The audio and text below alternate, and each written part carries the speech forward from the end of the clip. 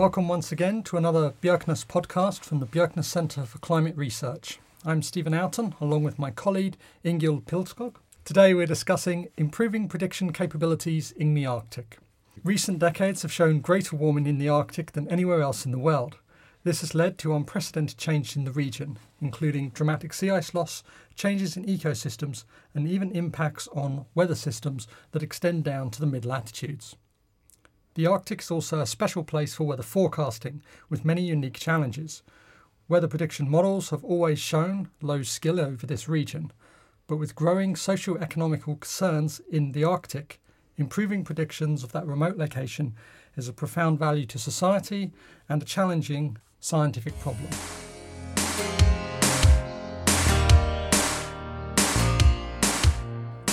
Today we're joined by Marvin Kernert. Hello. PhD candidate at the University of Bergen, who's tackling this problem. Marvin, welcome. Hello, thank you for this opportunity. So let's get started. Why is weather prediction in the Arctic so difficult? So basically it has two sides, which might be a problem for any kind of model all over the place or all over the world, but it is especially challenging in the Arctic. So the first part would be observations. So in order to run a model and to verify a model, you need observations, and they should be high quality, as well as of many different locations where you actually want to model and which domain you're interested in. And over the Arctic, we don't have such a high cover of observations.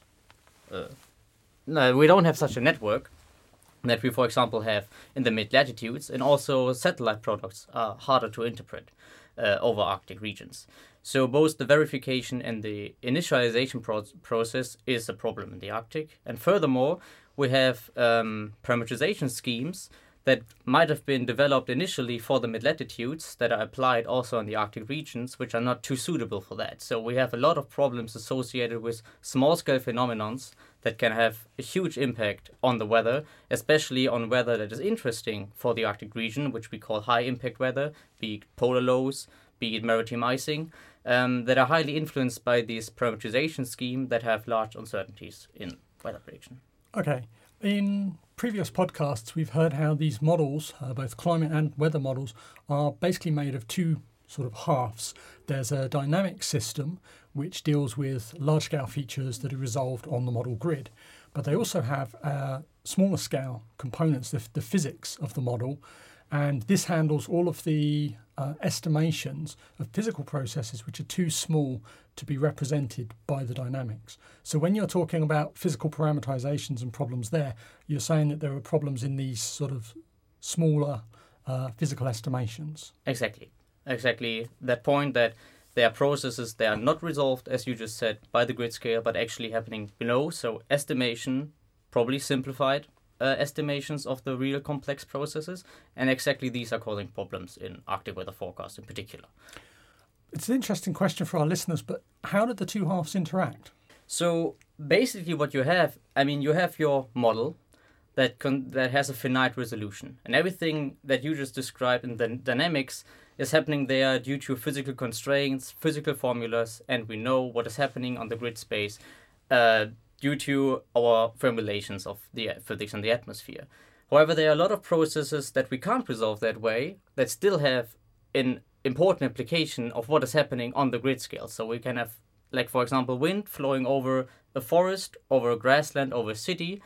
All of these different surface types can actually influence what is happening with the wind and with the whole profile in the atmosphere that we see in the model.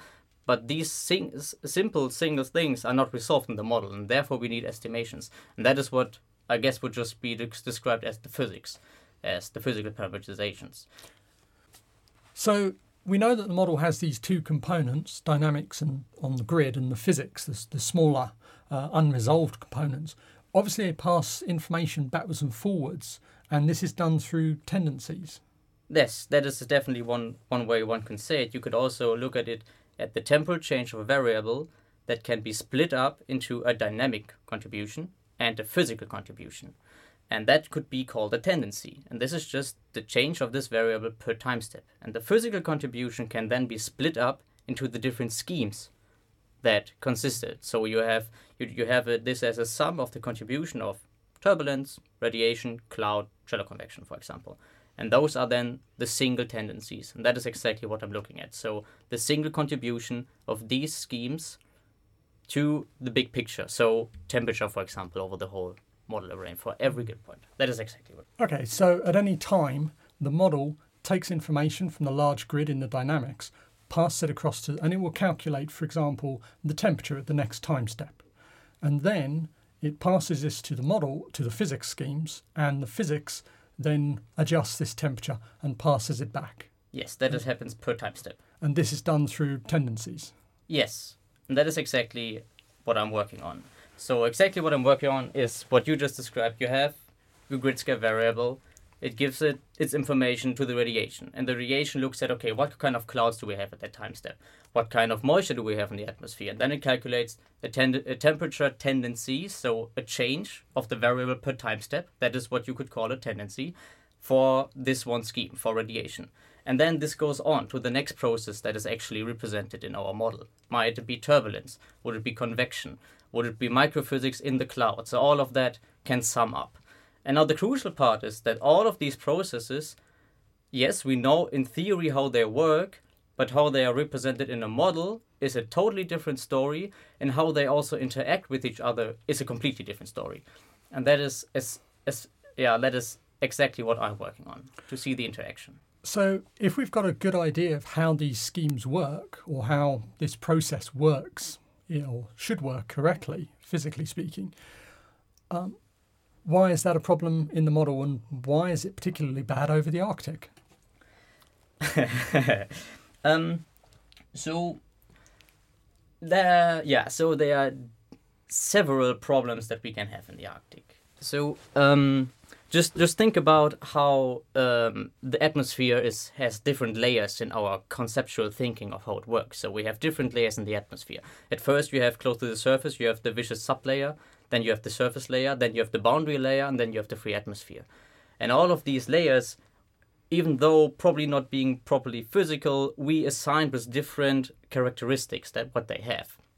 So, for example, the surface layer is also called the constant flux layer. So temperature, heat, and momentum fluxes are actually approximated to be constant there. So what we did in the model was, okay, between the surface and the first model level, we have the surface layer. That was fine for the mid-latitudes. It worked. The first model level would be around 11 meters, for example, in the model I'm working with. So that was a good estimate to have that. So you have a constant flux layer there. In the Arctic, however, your atmosphere can be far more shallow compared to that, which means that the constant flux layer, the surface layer, would actually be located at the first few meters above the ground, while the model still treats it by being ending at like 11 meters. And this constant flux layer, for example, serves as an estimate for wind and temperature profiles, which have a logarithmic shape after this theory, which is totally offsetting in the Arctic. This is the one problem. So in that case, the situation is that we've developed our weather forecast models to predict weather where we care about in the mid-latitudes. But when you apply it to the Arctic, it's quite a different environment, and the same assumptions going in aren't working the same. Yes, and especially what is important for the Arctic and the interest towards weather forecasts in the Arctic is it's not that people, like, for example, stakeholders that think about, okay, now with something like the change in the Arctic that you just mentioned in the beginning is going on, we have enhanced tourism, enhanced exploitation of resources, enhanced aviation, transportation. They are not always interested in these large-scale weather events, so bluntly saying it's cold, it's snowing, it's dry, but it's actually in this singular high-impact weather cases. And in the Arctic, they are highly susceptible to these parameterized processes, which have these large like offsets or large deviations from reality.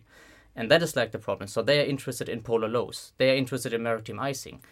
And that they expect that when they have a weather forecast for the Arctic. They don't expect cloudiness, for example. They expect the aviation wants to know, is there low-level fog? Is it persistent? Will it take over the whole day and we can't land? So, and since that is susceptible to the parameterization scheme, this is the problem in the Arctic for forecasting. Okay. Question obviously becomes, what are you doing about it? Are you building brand new schemes yourself? That seems ambitious. Or are you getting them from somewhere? And how does this work? No, I'm not building a scheme myself. my work will consist about seeing the impact of a new scheme in a model. And therefore, what is crucial about this, that I'm working with a weather model that is operationally used right now, every day. It's the Rome Arctic model. It's run by Met Norway and the Harmony model group. This is the Rome model. It's developed in multiple Met services across Europe. It's widely used. It's one of the biggest weather forecast models in Europe. It's in many ways the main one. And it's used by Norway, of course, the Met service, but it's also used by many other countries across Europe. And you're actually working with this model. Yes, I'm working with this model. And what my work essentially is right now is that I have a look into the interior behavior of the single tendencies, what we call it, of the physical parameterization schemes. So what we have, I named in a few minutes ago that we can have radiation, convection, turbulence, and all of them can influence each other. And that is now a very crucial point in the model, because what the forecasters or what the people want to have is a good forecast, so a good forecast result. They don't particularly care, for example, if that model is actually physical. It should be a good result, a good forecast. So what is done is in the beginning you have a model, you have a nice clockwork, and everything kind of works, but the time is slightly off, even though it looks good. So what you do is you change the clock, basically. You retune it a bit, that it better fits what you think is right, but the interior might actually be a mess. And that is what I'm looking at. So I'm looking at the interplay between the different parameterization. What is happening on the subscale and not what we see in the output. So what you're saying then is that you need the experience to get some good hunch of what is right and how to tune it. That would be nice. There are different approaches how to tune a model, and just few of them actually consist of you look at the scheme, you think, okay, it was designed for example, representing the stable boundary layer. There are some parameters I shouldn't touch because it really makes the scheme unphysical, and there are some parameters I can't touch. What is actually, that would be nice if you would just touch the parameters that are there for tuning, basically. What has actually happened is that a lot of things have been tuned. A lot of things that turn schemes and their behavior into something that gives us nice results for the moment, but has a very big problem when we actually want to improve and develop the model further. Because now its original framework might not even be applicable anymore. So these schemes originally, my understanding is that these are often developed during periods of intense observation. A team will go out to the Arctic, set up a mast, take a lot of very precise measurements, and then based on the physics, dynamics, the understanding, people will design an approximation to one of the physical processes like turbulence. And they'll design this, and this is then published into the literature. This then gets put into the model, but it doesn't work so well, or rather it's physically correct, but the overall model output is not as good as we'd like, and it gets slightly adjusted through this tuning process in order to improve the weather forecast. Yes, and especially what also is a problem is that you mentioned the distinct campaigns where you then use the data to develop and tune the scheme itself. But if you implement it in the model, you expect it to work everywhere. You expect it to work during the day, during the night, over water, over glaciers in the Arctic, over mountain ranges, towns, whatever. It should work everywhere. And this is very, very hard to accomplish. Very, very difficult. And of course, you could build a different scheme for any kind of type, but then they would actually be able to communicate in the transition zones. So it gets very, very complicated and messy. So that is actually the problems that we have with this scheme. It's not that we're doing that deliberately. No, it's so in essence, one simple analogy of this is if you have something like a very large clockwork clock you've suggested, you're effectively saying that this particular cog, this one cog, is actually better if we replace it with a different cog that's more physically realistic. We put that in, but then the whole clock is just slightly off on time. Yes. And that's when we adjust the time settings on the clock. And that is the problem. So what we would have is, you can think of a gear. Yes. And the gear that was actually in the clock until now was missing 2 teeth. Yes. But we adjusted for that. we fixed it. We glued another teeth to another of the gears, right, so that they would still match nicely and everything worked. And now we're actually putting in another gear that has all the teeth and should be super nice, but now is actually conflicting and working against other schemes, severely deteriorating actually the model performance. So that is something that is also a little hard to grasp. So while we, as a general, try to improve the physics, when we first implement a new scheme, it can actually worsen model performance quite strongly. So even putting in a physically more realistic and a better physical scheme into the model can actually make a model worse, not because the scheme is wrong, but because its interaction with other pre-existing older schemes, it causes problems. Totally correct. And these interactions, if they are well documented and we know them, then it's fine, because then we can readjust it. But in terms of tuning, in such highly complex models, is you tune one scheme and then something doesn't work anymore, so you tune another scheme. So for example, you have far too much moisture in your atmosphere, so you tune precipitation efficiency, which again triggers something with the surface scheme, which again triggers something else. So you're over the time you turn a lot of bottoms, and you can't really relate what actually is the effect in the end in your model. So this is called error compensation. You compensate one error in the model by another error in the model. So two errors working against each other. And if you now take out this one error by more physical scheme, this other error that you didn't think before was there because you didn't see it, because the model actually provided you with good results, will now starting to pop up. Yeah. Going back to an analogy of a clock, why was a cog put in missing two teeth in the first place? Why are there bad schemes or weaker schemes in the model to begin with?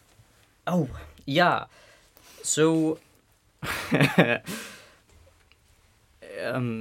computing power. Yeah, so the first problem that we have was that our computers weren't always so powerful as they are now. So we had to make restriction on what was actually modeled. We couldn't make in a scheme that required 6 hours to be resolved by the computing power if you want to have a forecast on hourly basis. So that was the first restriction.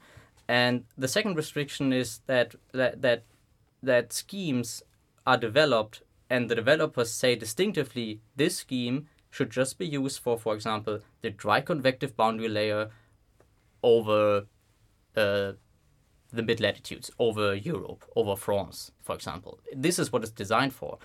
But because it provided so nice results and was well written, it was just taken to another domain and was like adjusted to some extent. And so it's not... It's not designed for the purpose, No. but it's been used for it out of necessity. Yes. And these schemes, I mean, some of them are actually quite old as well. They were developed sort of back in the 90s, and they're still being operationally used in the models. Yes, they are. That is actually... I mean, that is like essentially... One is a little reluctant to just change out a working system. I mean, if you say something like never change a working system, that can actually very nicely apply to a model, because when it does give you a good result, why would you change it even though it's unphysical or bad in the interior?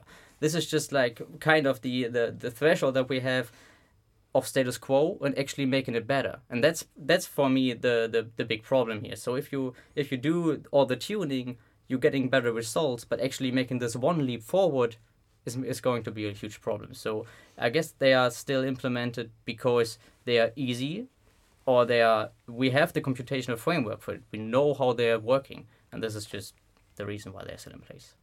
Okay, this sounds incredibly complicated and a very delicate process. You're actually just starting your second year of PhD. This seems like a lot to put on your shoulders, but you're not working on this alone, are you? You're actually part of a larger international project or national project. Yes, my work is embedded within the Alertness project, has a lot of collaborators around Norway as well as internationally, and it's a very huge endeavor to improve weather forecasting in the Arctic region. And the nice thing is, it is so big, it's not just focused on this one aspect of improving model capabilities, so actually focus on modeling itself, but also tackles themes like verification or data assimilation or communication of Arctic weather to the public. So we have a lot of people working in a lot of different fields that in the end all collaborate towards this topic of improving weather forecast. And Also for of course the WorkIt package I am in, I have a lot of people working on actually implementing something new into the model, and my part will be in assessing how this changes the models into we are working. And so if we see that the model shows very different temperature fields, for example, I can then tell this is because this scheme now reacts in a different way than it did before to this new parameterization scheme. So what I'm doing is I'm looking in the inside. I'm not looking at the outside of the model, but it gives us, you see temperature, you see humidity, I see what is happening inside. What is this one scheme doing? Your PhD, how are you enjoying it? It's great. Okay. It's fantastic. So, so I'm in Bergen, right? That is like nothing to say more about that. It's great. Whatever. Like living in Bergen is great. The university is great and the topic is great. The bad points? The good points? The good points is that you get a task and the task is massive, and then you can start working on it however you want. And then people, of course, guide you left and right, what might be a good way or bad way, but you are super free in what we're doing. So that is a lot of fun in working in science, especially like that. And the trust that people put on you, especially at this relatively young age when you start the PhD, they look at you, they give you the task, they talk a little bit with you, and then they say, yes, you can do that. And like you just said, I mean, it is kind of a massive task, and error compensation is something that hung around in model development for years. And there's no clean solution towards that, otherwise we wouldn't have the issue, right? So that is a little bit. This is such a nice feeling to know that people trust you with that. The downside of a PhD, aside from of course all the organizational stuff that one needs, you have to sign in this document. Why didn't you give me that letter? And I have never heard of the letter before. That is something else. Is just related to work. So I'm working with a numerical weather prediction model that is operationally used, that 100 people programmed. It is a massive piece of code. And the documentation, even though it exists, might exist in several languages, which is the first problem because the core was French, then there was some add-ons in Dutch, and then there was some Arctic add-ons in Norwegian. And the model community also in Europe is like highly collaborating, but also highly diverse, of course. So it's hard to maneuver in the model itself, without brute forcing whatever, like looking at every routine and go through it, what it tells me. Yeah. Okay, so we're coming to the end of our podcast. If I can, just one final question. Is there one piece of advice that you would give for other students, either PhDs or perhaps masters and undergraduates looking to do a PhD? Is there one piece of advice or one thing you wish you'd known at the start? Don't be afraid to ask questions, especially to your supervisors. I mean, that's like what is expected of you when you're a PhD is that you're actually providing something new and you tell people something that they don't know yet. And in order to get at that point, you need to gather a lot of knowledge. It's not like you are in this exam situation and you always feel a little bit weird when you ask questions and stuff like that. No, it's actually, to get going, ask a lot of questions. And when you have a topic that you're working on, that you know the expert in your institute, go to them. They are happy to talk about it. It's super nice. That is, I guess, the best tip to be done. Ask questions. Excellent. Marvin Kernert, thank you for joining us today. That's all the time we have today for this podcast. We hope you enjoyed the show. Tune in again next month for another Bjerknes podcast. Thank you for listening.